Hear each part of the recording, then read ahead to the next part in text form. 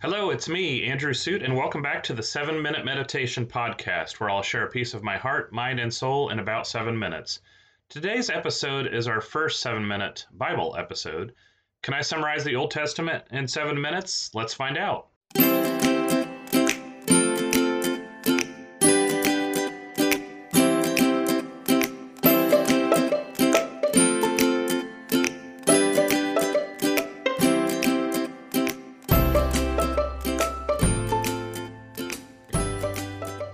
Let's get our 7 minute timer started, and away we go. All right, here we go. We're going to try and summarize the Old Testament in about 7 minutes. Let's see if we can do this.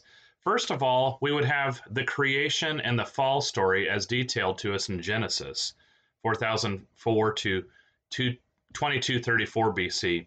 So within this first 11 chapters, especially of Genesis, we see the creation of everything.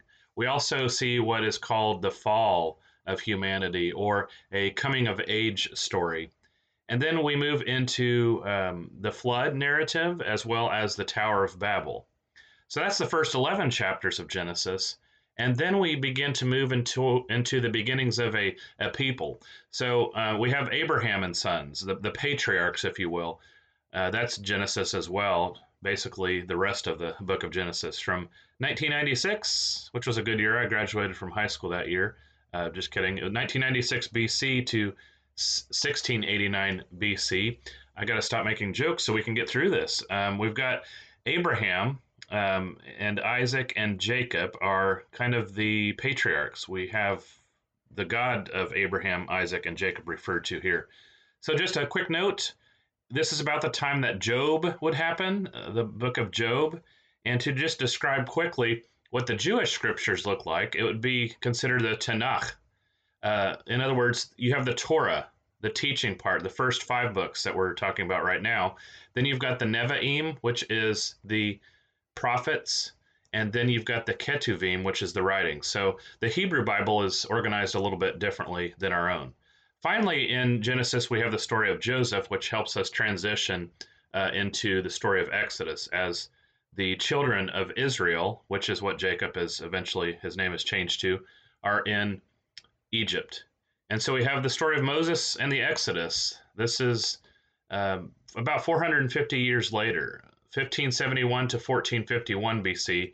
And this is the story we see in Exodus, Leviticus, Numbers, and Deuteronomy. The Pharaoh had forgotten Joseph, and then there's a new Pharaoh, and essentially that's where the Exodus from Egypt comes and where the book gets its name. So we see the calling of Moses here. We see the 10 plagues and the Exodus story. We see the giving of the law at Mount Sinai. Remember, I mentioned the Torah as the law. And then we see 40 years of wandering in the wilderness. So next we have Joshua and the conquest story. This is about 1451 to 1443 BC. Moses has died, and the torch is passed on to Joshua. They cross the Jordans, and they cross the Jordan River, rather, and they have 7 years of conquering the land and settling in the land of Canaan. Then we shift into the books of Judges and then Samuel. Judges is from 1443 to 1095 BC. And you see within Judges this cycle of the 7 cycles of sin, bondage, deliverance, blessing. Sin, bondage, deliverance, blessing. This happens over and over again in the book of Judges. It's about the first 300 years of Israel's history. It's tribal history, if you will. So along the way, it's called Judges because there are these deliverer judges, not like we think of as a courtroom judge. But this is folks like Deborah and Samson and Gideon. And then the key oppressors here are the Philistines. Then we move into the monarchy. We have the era of David and Solomon. And I should mention there, we've got Samuel and First Kings. The Hebrew Bible doesn't have Samuel and First Kings and Second Kings, and it just combines it all together. There's not a first and second, and also of Chronicles is the same as well. But we see the story of Samuel, who in some ways is one of the last judges, but perhaps the first prophet of Israel. And Saul is anointed king, but he is disobedient to God. David is also disobedient to God, but replaces Saul. But he is a man after God's own heart because of his ability to repent and be humble and to come back to God. Then we see the stories of Solomon, his son, and also this is where some of the writings come into play. David wrote many of the Psalms, as did Solomon, and he did Solomon, that is, did Proverbs, Ecclesiastes, Song of Solomon. So we are getting down on our time here. Let's see if we can fast forward even a little bit here because there's a lot of history of the Jewish people at this point. The kingdom divides.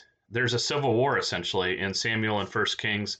This was 922 to 722 BC. I don't know if I mentioned that David and Solomon was about 1085 to 922 BC. So that era is different now from when the kingdom divides into Israel, which is the northern kingdom, and Judah, the southern kingdom. This is where the prophets start to come into play. And we've got the major and the minor prophets. Major, not because you majored in this sort of prophecy and you minored in another sort of prophecy, but major just in terms of length. The major prophets are longer. The minor prophets are shorter. So it's more about a length of prophets. So we've got Isaiah here in the kingdom of Judah during Assyria's rise. Then we have Jeremiah also in Judah as the Babylonians came.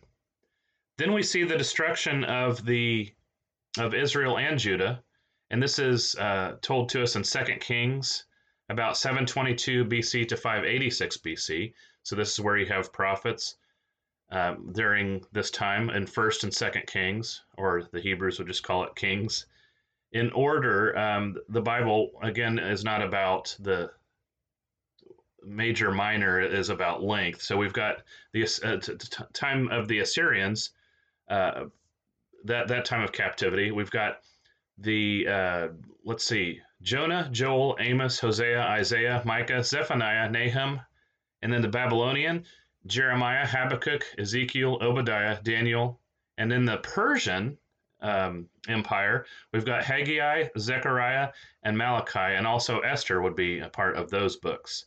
And then we see the fall of Jerusalem in 722 BC. All the kings are wicked at this point during the Assyrian captivity. There's a revival in Jerusalem, the fall of Judah in 586 BC, and then finally we have a return from captivity. And this is where the Chronicles comes back into play as almost a recap.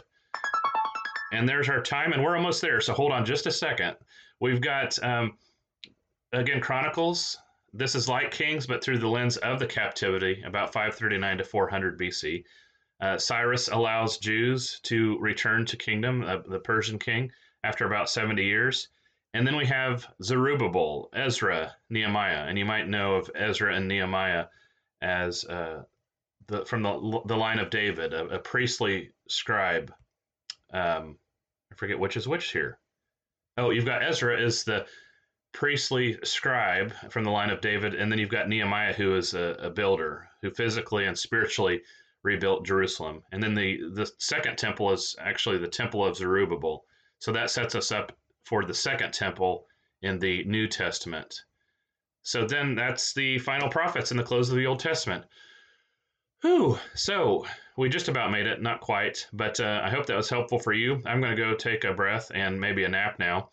So thank you for listening. To connect with me, please friend or follow me on Facebook. I'd love to continue the conversation with you as I get my tongue working here again. God bless you.